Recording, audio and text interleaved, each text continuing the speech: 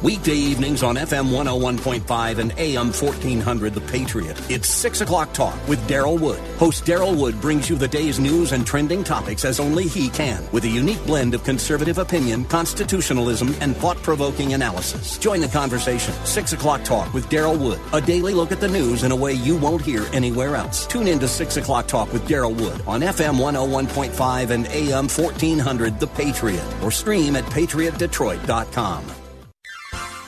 You are in what part of the country? Southwest Colorado. Wonderful. How are you picking us up? Oh, I stream you guys on my iPhone every day. Fantastic. I am a resident of Sterling Heights, but I frequently come to Southwest Colorado. I am just thrilled to be hearing from you out there in Colorado. Continue to listen, tune in again, and call at your earliest convenience. Godspeed. Run to Win with Daryl Wood, Monday through Friday at 4 p.m. on Faith Talk Detroit. The following program has been pre-recorded for broadcast at this time. When you hear phone numbers, please do not call.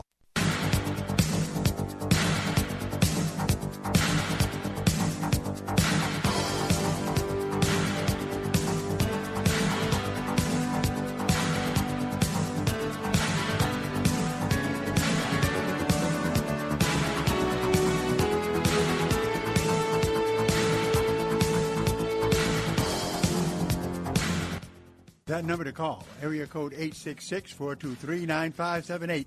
Area code 866-423-9578 to be on the air Bible Talk with Pastor Emery Moss. I am here live, ready to talk to you with any questions you have about the Bible, about Christianity, about Christian living, about apologetics.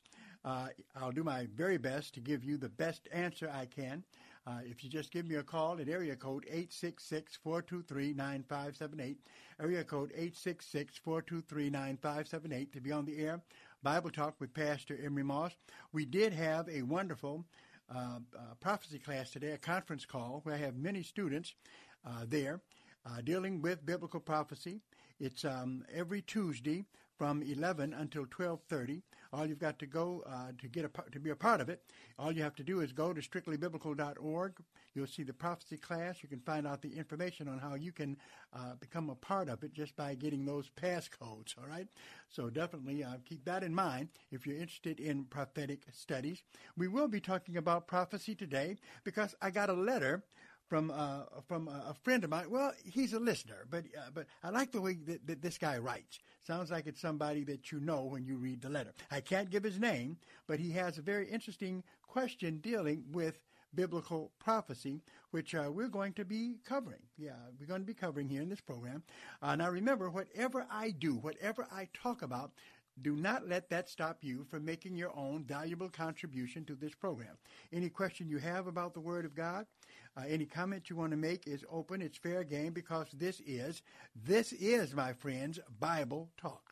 And don't you just love the Daryl Wood Show? I mean, such a fantastic program, such great interviews, such great insight. You just can't beat Run to Win. You don't want to miss it. I don't. I listen to that before I get here. Sometimes I hang around a little while before I come in the studio because I want to hear the very end of his program. I don't want to miss a drop of Run to Win. I'll tell you that. So congratulations to him. He's doing a great job for us as Christians and also for this radio network. Number to call, that's Daryl Wood, by the way. Number to call, area code 866-423-9578, area code 866-423-9578 to be on the air, Bible Talk with Pastor Emery Moss. Already I have one caller on the line, but I'm going to wait for Marcus to come back before we, something else he needs to do before we get our caller in. So I'm going to begin by talking about this wonderful letter, okay? Now, remember, you can call anytime you want and be a part of this program. But here's a guy who writes me. I'm not going to give his name.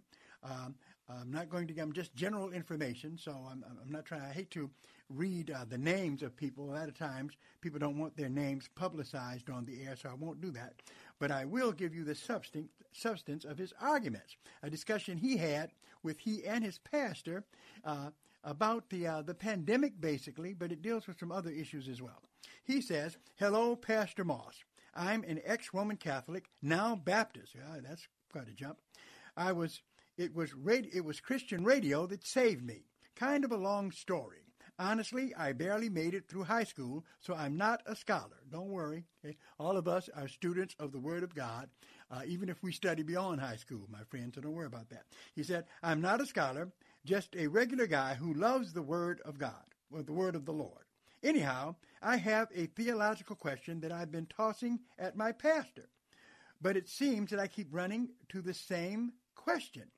Though he answers the questions that I give him every time I ask, I don't fully agree with him and keep returning to the same question in a different form. Sounds confusing? He says, yeah, I'm still confused. So he goes on. Very interesting. He writes well, doesn't he? He says, what I got out of him last time was the term dogmatic. I had to look up the definition. I guess the pastor said it's kind of dogmatic. He said he had to look up that definition. The definition says, inclined to lay down principles as incontrovertibly true. Well, and then he says, which would make sense because the principles of the Word of God are incontrovertibly true. Well, he's right about that, but that doesn't mean that he's necessarily saying the same thing as the Word of God. All right, well, we're going to go on with this. So here is this guy. He's setting us up. He's asking his pastor a question. It's going to be an interesting question, but we do have a caller. Can I take the caller now, Marcus? Can I take our caller now? All right, we're going to go to Ferndale and talk to Nathan. Hello, Nathan. How you doing?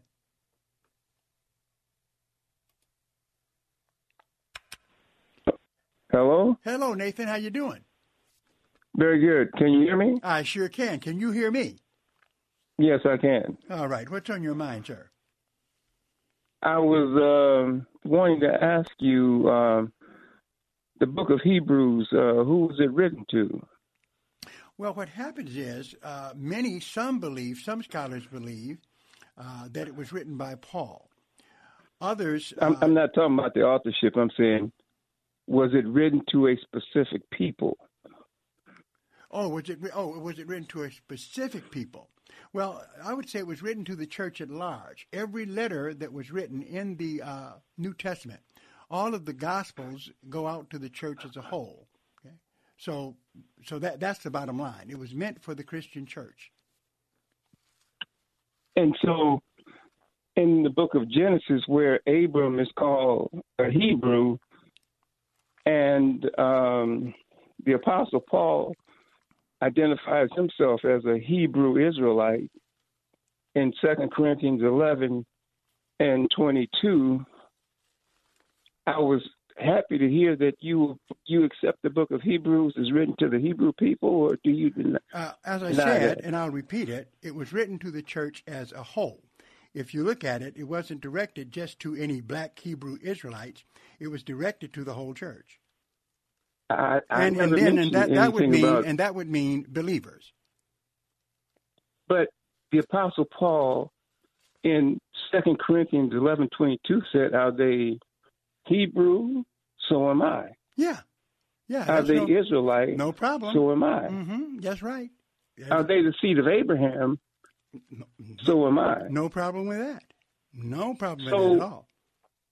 So you're denying that the book of Hebrews was written to Hebrew Israelites? Are you denying that it was written to Hebrews, Israelites, and to everybody?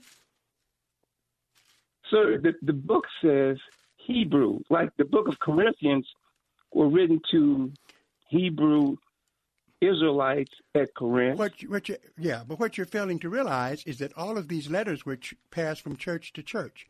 That's what Eusebius tells us in church history. All the churches got to pass these letters along. They didn't just stop at one church. That's why we have the collection of them that we have in the Bible today. But when you look at the different churches the Apostle Paul wrote to, and he identifies himself as a Hebrew, as an Israelite, as the offspring of Abraham, wouldn't his audience also be what he is? But remember also, he preached the gospel to Gentiles, and many Gentiles got saved. And in 1 Peter chapter 4, verse 16, Peter knew Paul, and he said this, "Yet if any man suffer as a Christian, let him not be ashamed, but let him glorify God on this behalf. So therefore, if Peter said, and he was a Jew as well, but if he said, if any man suffer as a Christian, then you can be a Christian and be a Gentile, just like you can be a Christian and be a Jew, sir. So what I'm saying is, I have no problem with your position. Okay, anybody who believes in Jesus Christ is saved, regardless of whether they are Jew or Gentile. That's all I'm saying. So therefore, Christian, I don't mind, but in the bottom line, that black Hebrew Israelite must be a Christian, because the term mentioned here in 1 Peter 4:16 is Christian. Unless you're a Christian, you're not going to make it into heaven. Now, if you're a black Hebrew Israelite or whatever kind of Israelite you are, okay, or Hebrew, you still have to be a Christian to make it. Sir, I never used the word black. I just did. Just in case that was being But why did you use the word black Hebrew Israelite? Because I simply identified a book in the Second Testament which said it was written to the Hebrews. The Apostle Paul identified himself as a Hebrew, and then you interject the word black?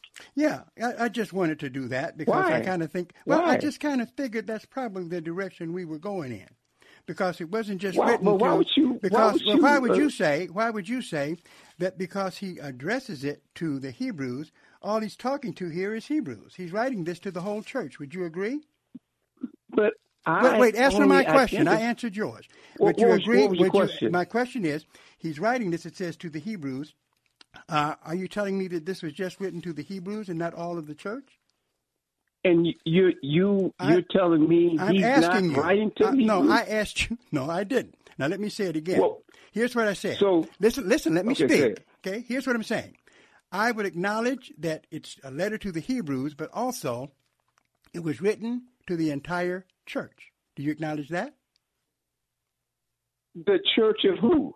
The Church of Jesus Christ. There has to be an identity. The Church of Jesus Christ. The church. The Church of Jesus Christ. Well, the Messiah. The Messiah. That's Hebrew. Yeah, but that's right. And he died on Hebrew. He died on the cross for everybody's sins, for Jews and Gentiles. Where everybody. Does it say he died for everyone's sins? So the Bible doesn't say that he died for everyone's I'm just sins? asking a question. No, I'm asking you, is that true or false? What was it? What was the statement you just made? But did he die on the cross for everyone's sins? Is that what the Bible says? Is it? I have to answer you with a question. No, yeah, that's what the Bible says, right? Yeah. Okay, Luke 1. No. You didn't ask me where, though. Listen, let me say, I'm not going to argue with you anymore on this. I'm going to say this to you. Definitely, you can call me. I'd love to get in a deeper discussion with you. Here over in John chapter 3, it's quite as clear, all right? Where it says in John 3, for God sent not his Son into the world to condemn the world, but that the world through him might be saved. He that believes on him is not condemned, but he that believes not is condemned already, because he hath not believed in the name of the only begotten Son of God. And this is the condemnation, that light is come into the world, and men love darkness rather than light, because their deeds are evil. For everyone that does evil hates the light, neither comes to the light, lest his deeds should be proved. He that does truth comes to the light, that his deeds might be made manifest, that they are right wrought of God. For God so loved the world, 3:16, that he gave his only begotten Son, that whosoever believes in him shall not perish, but have everlasting life. Now, when that says whosoever, that means everybody of every race, every nationality, whosoever believes in Jesus Christ is going to be saved. I rest my case with that, sir. All right. Thank you for calling.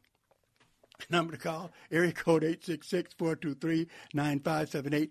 Yeah, I think it was the Black Hebrew Israelite. I don't know for sure, but I think so. We'll be right back.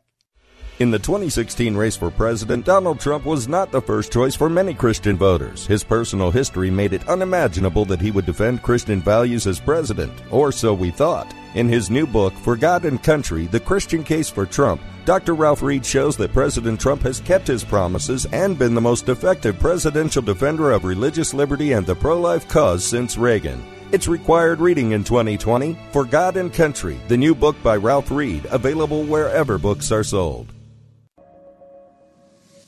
Chris McCourtney for Salem Surround, the digital marketing solution that keeps growing by leaps and bounds. The reason? Strategies. Everybody out there has all the digital advertising products your business wants, but the strategies you need, well, as a small business owner, you're on your own.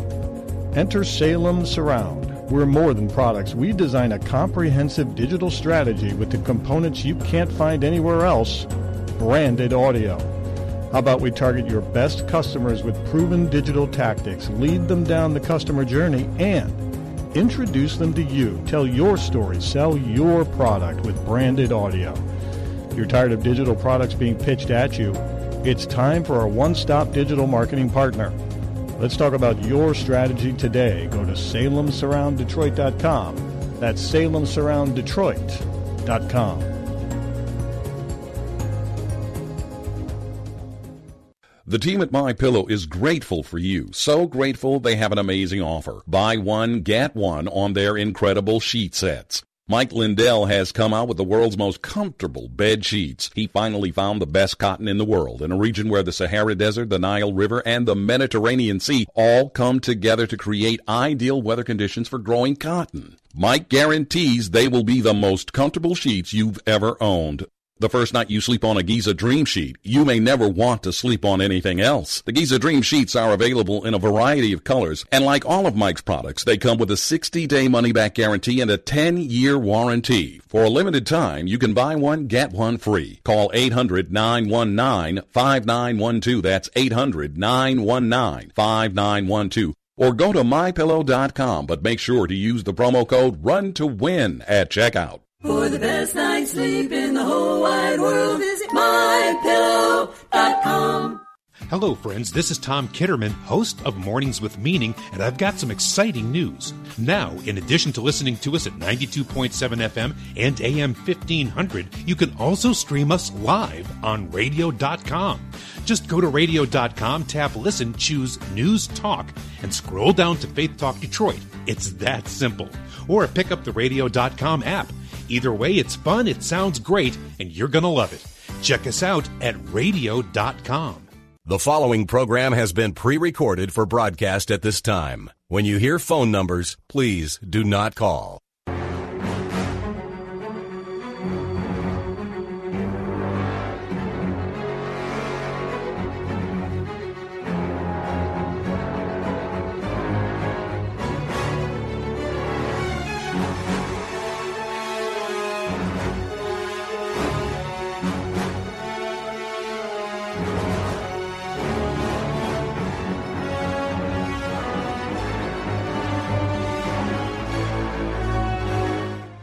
That number to call, area code 866-423-9578, area code 866-423-9578, to be on the air Bible Talk with Pastor Emery Moss, your friendly neighborhood apologist. Let's go to William in Oakland Township and see what's on his mind. Hello, William. William, are you with us? Yeah, can you hear me? Yes, I can. How are you doing? Okay, good. I was just saying I hope you're well today. I'm doing fine. Yeah, it's good. Your previous caller brought up the book of Hebrews. Yeah. And I have a question regarding the book of Hebrews. Uh-huh. And it's in 11:13, but actually it comes down to it between 11:39 and 40. Okay. Hebrews 11:39 and 40. All right. And while you're looking that up, my question is this: it says. It basically goes through and talks about Abel, Enoch, Noah, Abraham, Isaac, Jacob, Joseph, Moses, the prophets and the saints. And it says that these were all commended for their faith, yet none of them received what had been promised, since God had planned something better for us, so that only together with us would they be made perfect. Uh-huh. I was wondering what your take is on that. Well, it's an interesting verse, isn't it, where it says, starting at verse 37, they were stoned, they were sawn asunder, were tempted, were slain with the sword. They wandered about in sheepskins and goatskins, being destitute, afflicted, tormented, of whom the world was not worthy. They wandered in deserts and in mountains and in dens and in caves of the earth. And these all, having obtained a good report through faith, received not the promise, but having provided some better thing for us, that they without us should not be made perfect. So when it says, all these having obtained a good report through faith, received not the promise, but God having provided some better thing for us, that they without us should not be made perfect. What it's saying is that they did not receive earthly promise, earthly glory for what they did, or earthly recompense. But God had provided some better things for us, that without us they should be made perfect. So that's what seems to be the focus on, that they didn't get things that were, dealing with the earth, but better yet, they get heaven. It seems to be the focus. So they wouldn't be made perfect here on earth? No, not that they would not be made. It says, and these all, having obtained a good report through faith, received not the promise. God having provided some better thing for us, that they without us should not be made perfect. The only place where we will be perfect is when we're in heaven. Now, here on earth now we're saved. We're born again, right? But we're still not perfect. We don't have our Pastor perfect Moss, bodies. that's my question. Right. It seems that the whole world is changed from rest in peace until we're resurrected to, well, now when we die, everyone says we go to heaven. But just like John 3:13 says, no one has gone to heaven except for the one that came from heaven, the Son of Man. So there's such a conflict, and that's why I wondered what your take was on that. Well, what happens is, I would say this. I wouldn't say that anyone hasn't gone to heaven. There are people in heaven right now. Well, John 3:13 says that no one's gone to heaven. No, it was just telling you the history of those folks. Over in 2 Corinthians chapter 5, verse 8, this is what we see. Pastor Musto, John 3:13 doesn't talk about, in Hebrews it talks about all the saints, but in John 3:13 it talks about the Son of Man. It says that no one has gone to heaven except for the one who came from heaven, the Son of Man. That's just talking about the fact that Jesus Christ himself, the way he went into heaven, was unique. Here's what you have to explain to me. What is meant by 2 Corinthians chapter 5 and verse 6 and 7, where it says, therefore we are always confident, knowing that whilst we are at home in the body, we are absent from the Lord. Then verse 7, for we walk by faith, not by sight. We are confident, I say, and willing rather to be absent from the body and to be present with the Lord. When Jesus hung on the cross with the thief in Luke chapter 23, he told him, remember, this day shall you be with me in paradise.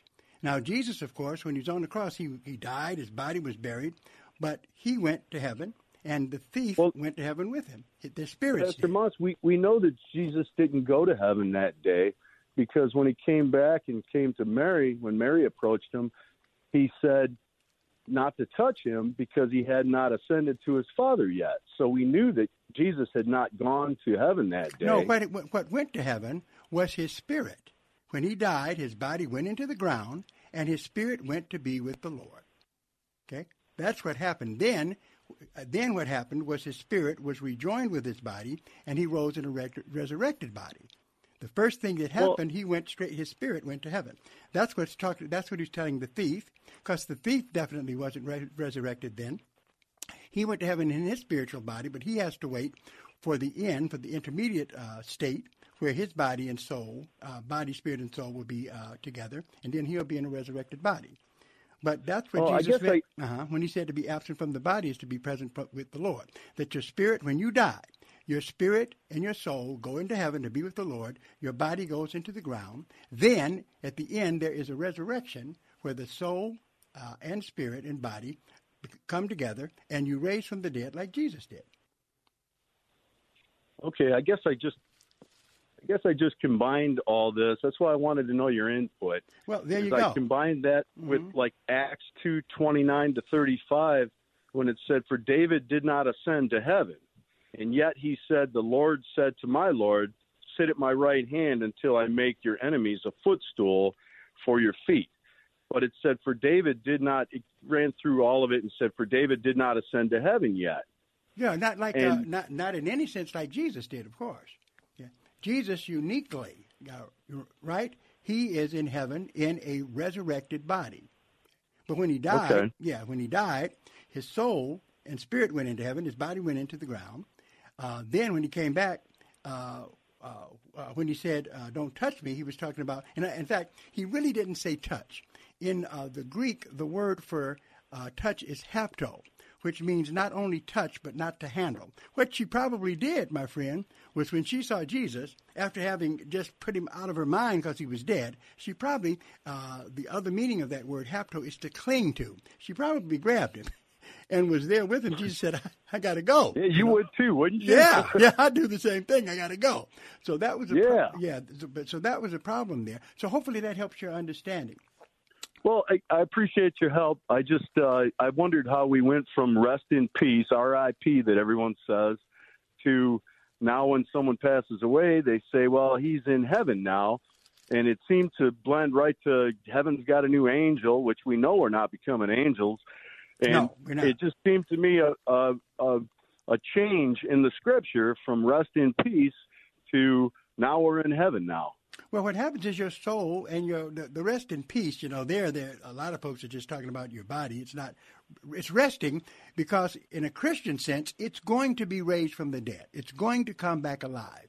That's been the same promise we have throughout the Bible. Job talked about the resurrection in Job 14, Job 26. When Lazarus died and he was talking to, I think it was Elizabeth or somebody, and said, her brother, that he would rise again at the last trumpet call during the resurrection. That's right. That always has been the hope of the saved. And then we need to understand that in James chapter 2, verse 26, it says, for the body without the spirit is dead.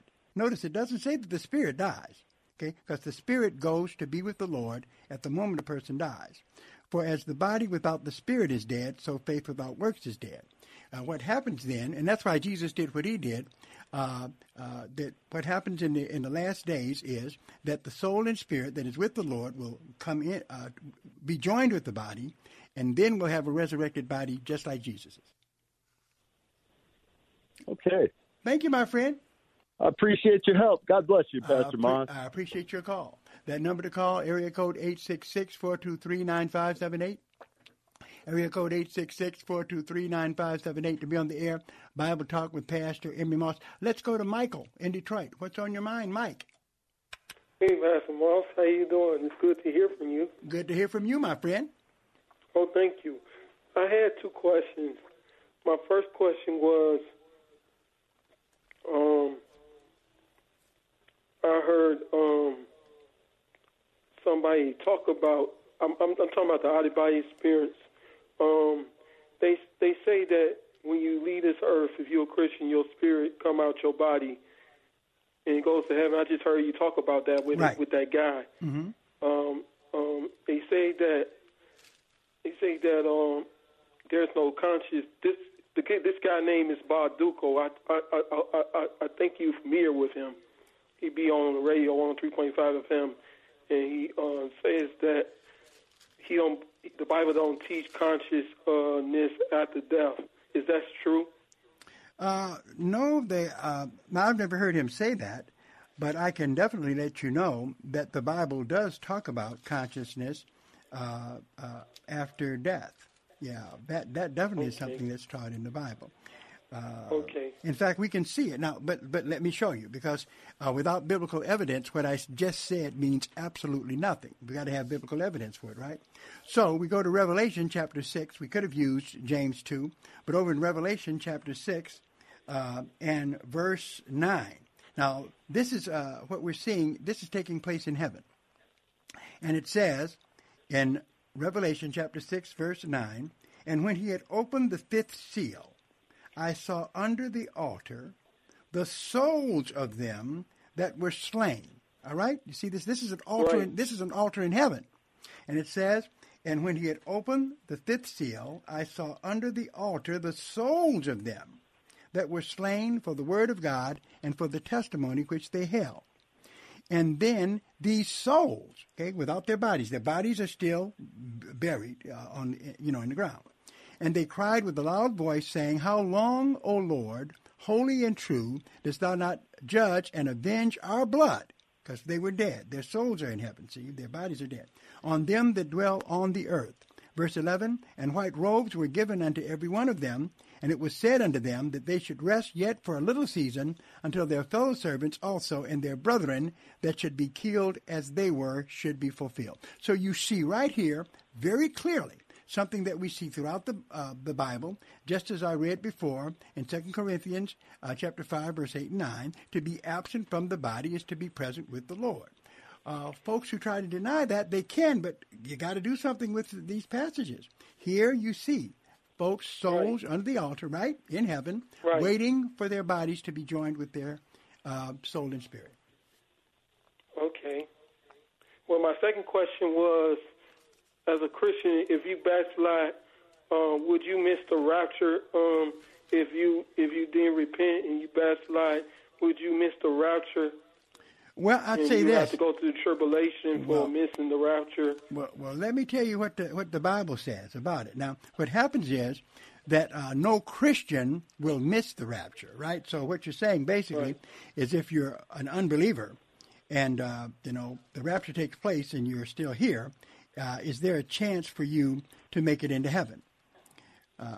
So if that's your question, then the answer is yes, it's possible that you, as long as you believe in Jesus Christ and accept Him as your Savior, then definitely you're heaven bound. Okay, so that's true. But but here we're still not done yet. We got to be careful because now we don't want to be backslid. To be backslid is a bad thing, right? That means you're out there, you're living into sin. But there is some comfort, and I hate to say it, but there is some comfort. Well, I don't hate to because all of us have experienced it. But there is some comfort the Bible gives us concerning backsliding. Over in Jeremiah chapter 3, verse 14. In Jeremiah 3:14 it says, Turn, O backsliding children, saith the Lord, for I am married unto you. I will take you one of a city and two of a family and will bring you to Zion. All right? So here, and this is where the term comes up, where it says, God says, I'm married to the backslider, right? So that means backsliders, pretty much if you're a backslider, who didn't backslide? Peter did. He denied the Lord, all right? David backslid. Solomon backslid. Samson, he backslid. But yet they all made it into heaven. So definitely the backslider can make it. But here's the danger. Here is the danger. A person can say that they're backslid, but sometimes people aren't backslid. They're just sliders. They're just sliding. They have, in other words, they never were saved in the first place. And that's the thing to look out for. There's a different term to describe those folks. That term is over in 2 Corinthians chapter 13, verse 5. In 2 Corinthians 13 and 5, here's what Paul writes. Now, he writes to the church because even in the church, you have backsliders there, yes, but you also have another kind of folk there. Listen to it. 2 Corinthians chapter 13, verse 5, Paul writes, Examine yourselves whether you be in the faith. Prove your own selves. Know you not your own selves, how that Jesus Christ is in you. See? Examine yourselves whether you be in the faith. Prove your own selves. Know you not your own selves, how that Jesus Christ is in you, except you be reprobates. A reprobate means counterfeit, not a Christian at all. Acting so good as a Christian, you should receive an Academy Award, but you're not going to heaven. You're just in the church, but the church is not so much in you. All right? All right. Okay, so hopefully that helped you with that, my friend. Yes, you did help me. Thank you for helping me, Pastor. All right, and I thank you for calling. That number to call, area code 866-423-9578. Call if you have questions of any kind. Whether you agree or disagree, I'll take your call, and we'll be right back.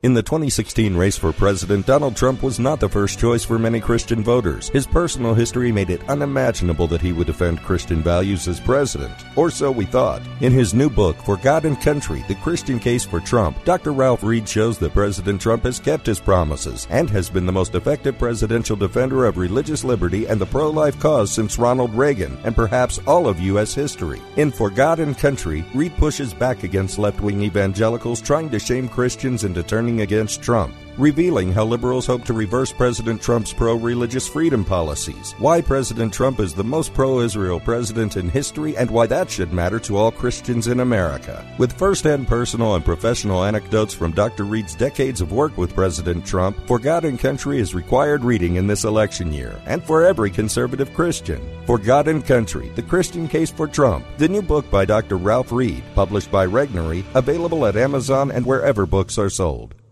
This Father's Day weekend, June 19th, comes a brand new film, Selfie Dad, available at salemnow.com. Selfie Dad is a very funny yet powerful movie about a Christian dad in a midlife crisis who becomes an overnight social media phenomenon, only to turn away from God and his family. But when he's confronted with a newfound friendship and the life-changing truths of the Bible, he learns the only way to have true happiness. Some of these things I just can't fix without some sort of direction, and I'm finding it right here in the Bible. God can do incredible things. Selfie Dad stars Christian comedians Michael Jr. and Shonda Pierce, as well as Grammy singer YouTube star Jamie Grace and War Room's Karen Abercrombie. It will inspire you to find the life-changing value of reading the Bible.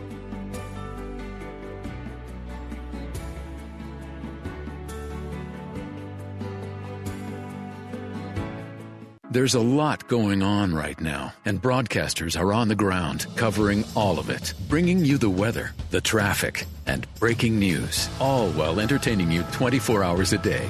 Someone needs to tell you what's going on around the world and in our hometowns. And that someone is us. We are free radio. We are always there. We are broadcasters. Visit wearebroadcasters.com or text radio to 52886 to learn more. Furnished by NAB and this station. Hello, friends. This is Darrell Wood, host of Run to Win. I've got some exciting news in addition to listening to us on Faith Talk FM 92.7 and AM 1500. You can now stream us live on radio.com. Just go to radio.com, tap Choose News Talk, and scroll down to WLQV Faith Talk. It's that simple. Or pick up the radio.com app. Either way, it sounds great, and you're going to love it. Check us out at radio.com. Tonight's Bible Talk program is pre-recorded and we will not be taking any phone calls.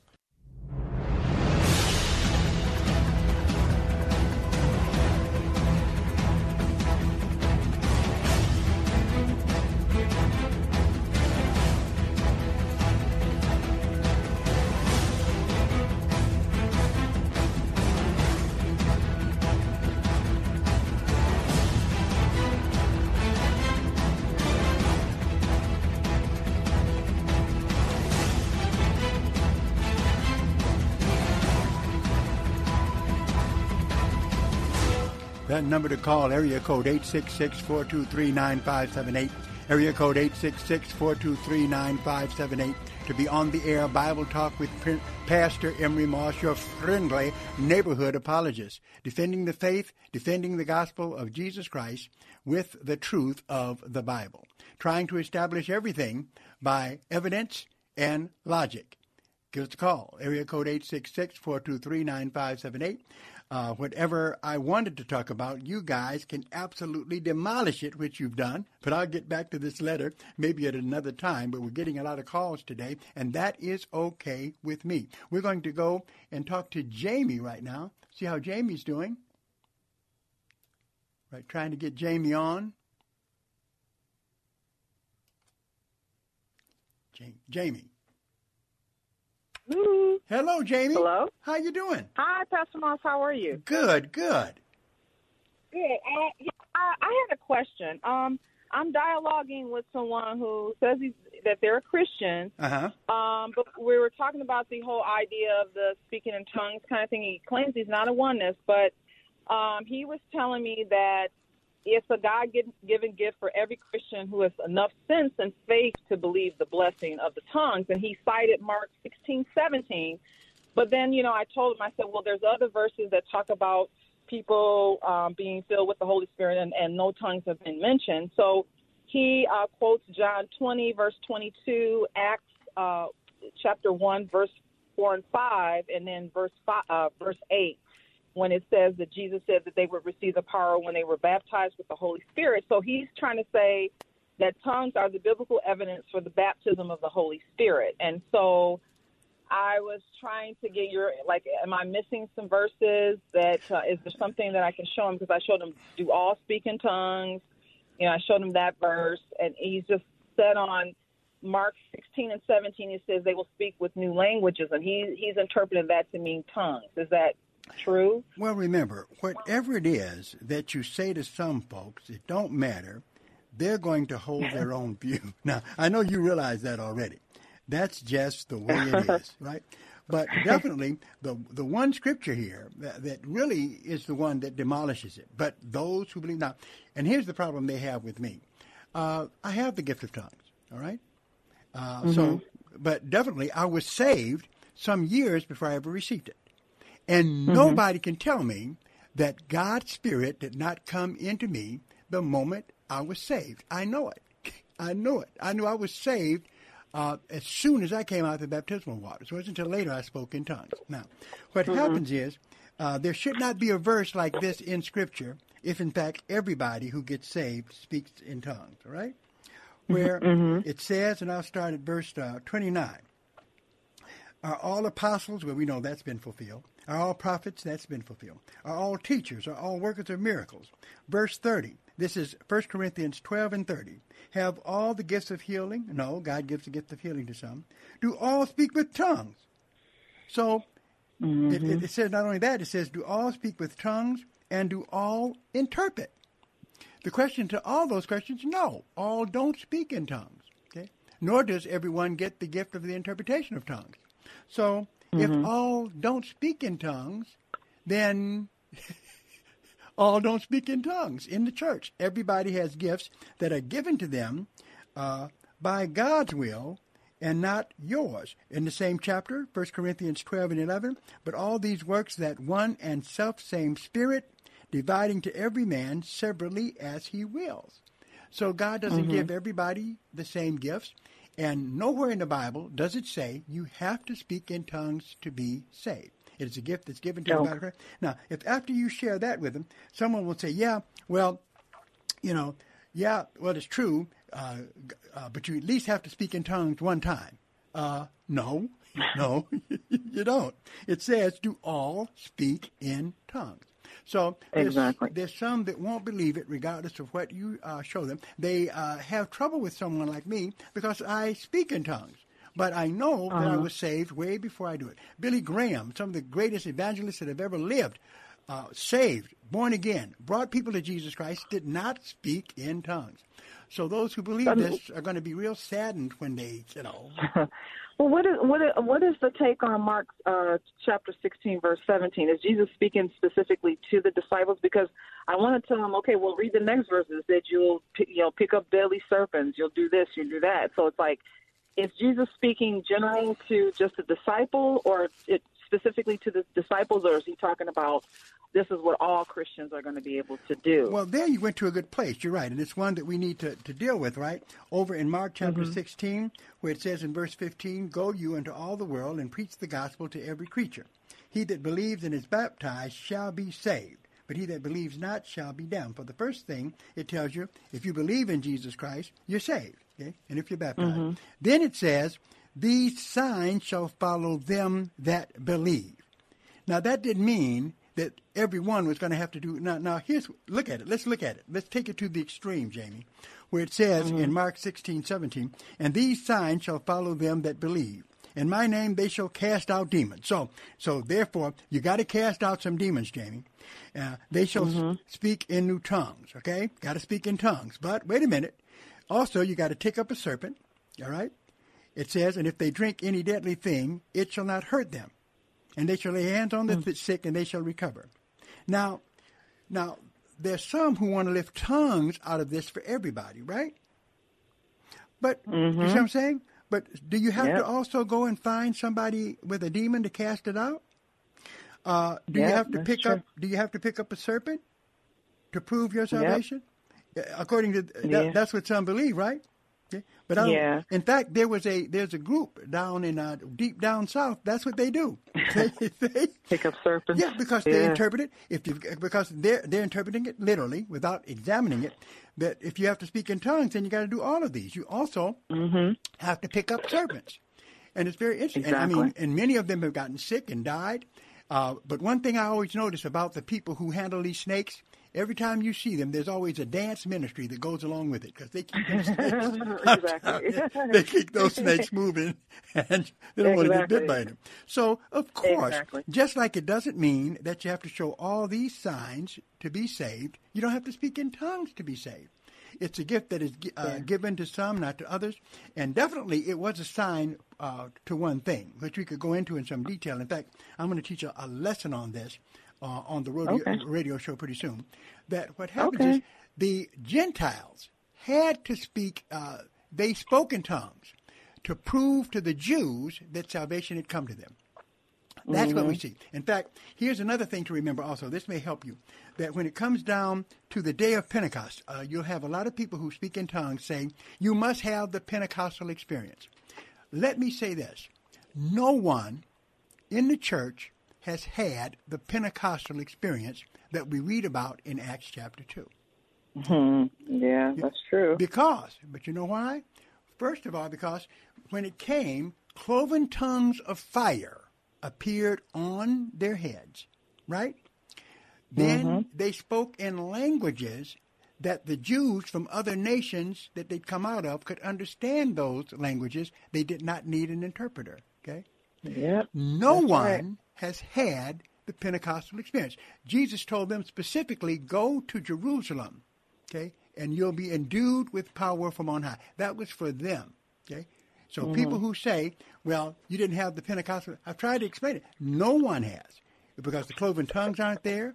The Jews out of every nation aren't there. That was unique. That was showing that the gospel had come not only to the Jews, but to the Gentiles.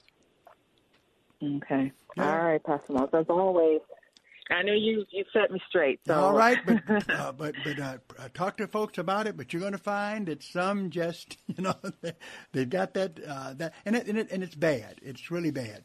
1 Corinthians 12, verse 1-3 says you cannot even confess Jesus unless you have the Spirit of God. So, amen. All right, thanks a lot, Pastor Moss. You really helped me again. All right, thank you, Jamie. Thank you for care. calling. Be safe. Okay, you thank too. Thank you. All right. All right. Bye-bye. We're going to take a break, and we'll be right back. This is David Davenport of the Hoover Institution for Townhall.com. We all long to return to normal, but the big question is whether government will.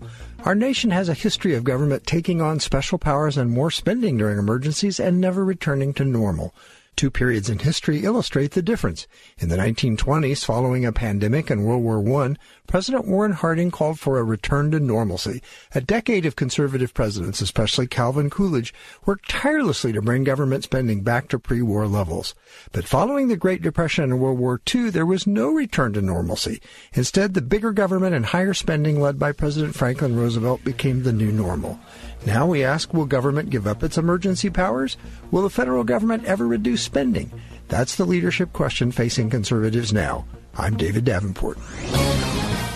The Pepperdine School of Public Policy, America's unique graduate program for leaders. Learn more at publicpolicy.pepperdine.edu. Hi, my name is Ryan Bourne. And I'm Danica Bourne. And we're the owners of South Coast Tax. We would like to thank our Lord for protecting us from evil. Psalm 91 states, He is my refuge and my fortress, for He will rescue us from every trap and protect us from deadly disease. South Coast Tax are Christian-based tax accountants and attorneys who specialize in releasing bank levies, wage garnishments, and filing complex tax returns. We are the leaders in acceptance of offers and compromise with awesome results. We are also a small firm who will treat you like family and not just a number. Call us today at 1-800-TAX-1176 for a free consultation, and we'll take the time to explain all of the programs that you qualify for in order to allow you a fresh start. In John 8:36, so if the Son sets you free, you will be free indeed. And one way we can achieve that is by being debt-free. So let us help you today. Call us at 1-800-TAX-1176, and together we can help achieve this goal by putting the IRS tax debt behind you for good. Again, that number is 1-800-TAX-1176. As the will of the student goes, so goes the will of the nation.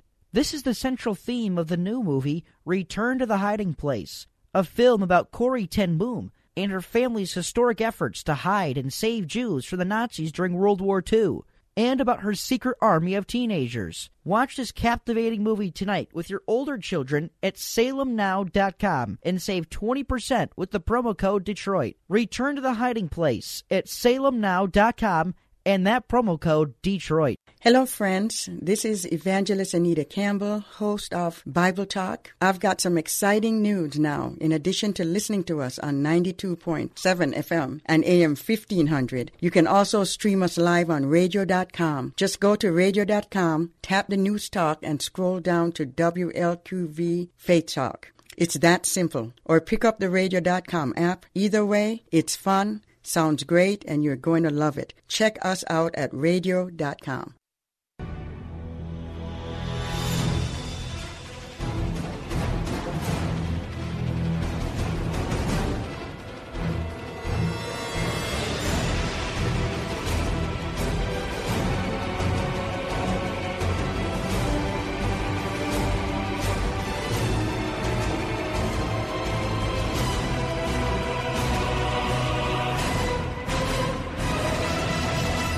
That number to call, area code 866-423-9578.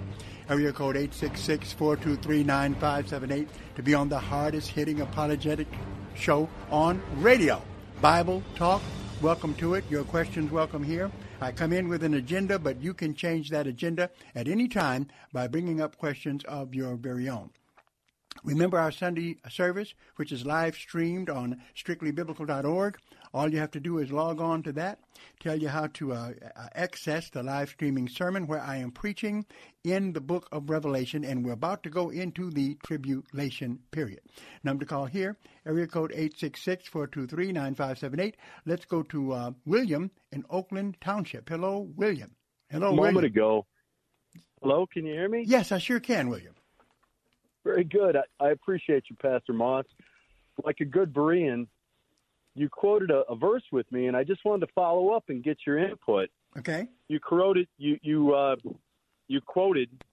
Corinthians 5 for me that says, I would prefer or rather be absent from the body and present with the Lord, but it says prefer or rather be absent from the body or away from the body and present with the Lord.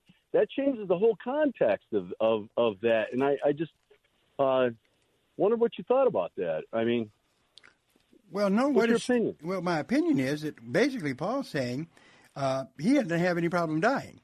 He'd rather be with the Lord, which will mean you're in heaven, okay, with him intimately, than to be on earth. Well, I think prefer or rather be absent from the body is different than saying absent from the body is present with the Lord. He's making a passing comment saying, instead of being here teaching you guys, I would rather be with the Lord. And that's different than saying when you die, you're absent from the body and present with the Lord. Tell me this then. Explain this to me. I see where you're coming from. Verse 8, we are confident, I say, and willing rather to be absent from the body. What does it mean when he says to be absent from the body? Well, he's saying when his spirit departs from the body. Okay. So when the spirit departs from the body, where is it when it's with the Lord? Well, when we die, we leave time. And we're no longer in the time prison. And we're present with who? Well, it's going to be instantaneous for all of us. No, not what I read. Well, what about over in what we looked at in Revelation? Were you listening to the program when we got there? I've been listening. I love your program, by the way. Okay, thank you, and I love you calling. Where it talks about here, where you had souls that were at the altar, okay? And it says in Revelation chapter 6, verse 9, and when he had opened the fifth seal, I saw under the altar, this is in heaven, the souls of them which were slain. Brother, their souls went to the altar in heaven. The souls did. For the word of God and the testimony which they held. And that's exactly what it says in verse 9. Okay? The souls of them that were slain, for the word of God which they held. And verse 10, even not in their bodies, they were able to communicate. And they cried with a loud voice, saying, How long, O Lord, holy and true, dost thou not judge and avenge our blood on them that dwell on the earth? Okay? So that's what happens. Now, look up a good commentary and see if they don't back it up. To be absent from the body is to be present with the Lord. Yeah, simple. Well, that quoting that verse, though, I just find it to be the word rather or prefer changes the meaning of that. If you say, I would prefer to be absent from the body and present with the Lord. All he was saying, his language was, if he died, he'd rather be with the Lord. He knows that when he dies, his body's going to be buried, but his soul will be with the Lord. And then I can see, though, what you didn't do, you didn't comment, though, on Revelation 6 and 9. Well, I need to study it. Okay, all right. Study, there you go. Study that one. And I only got 2 minutes. That's why I got to tell you this. I got to go. But study that one and call me back. Tell me what that one means, sir. I will. Can you look up Daniel 12:2? Yes, I dealt with Daniel 12. Yep, that's talking about the resurrection principally. Yeah, because that, of course, is... who sleep in the dust of the earth. That's the body. The body goes in the ground. The soul and spirit. It's going to be awakened. It's going to be awakened when the soul and the spirit return to it. Okay, you check it out and look it up and get back with me. I'll be glad to talk with you next time. I'm doing my homework like a good Berean. Okay. And I appreciate your help. All right, and I appreciate your call. I love you, brother. I love you too. Thank you. All right, looks like my time is up. I wish it wasn't, but it is. Hopefully I'll be back again. Okay. Study to show yourselves approved, a workman that need not be ashamed, rightly dividing the word of truth. And definitely this program exists so that we can help people to better be able to interpret the Bible. Whether you agree or disagree, I want you to call. What is it about? Bible Talk. That's the name of the program. And if you want to support us, you can send donations to P.O. Box 05879. That's P.O. Box 05879, Detroit, Michigan, 48205. Make out those checks to Bible Boot Camp Ministries. We'd appreciate it very, very much. I want to thank Marcus, also Luke, and this fine radio station, WLQV, for letting a program like this, dealing with apologetics, be on the air. And I thank all of my callers, regardless of whether you agree with me or not. That's not the issue. What we want to do is dialogue with you to show you that the Bible is the infallible, unalterable Word of God. This is Pastor Moss saying goodbye and be strictly biblical.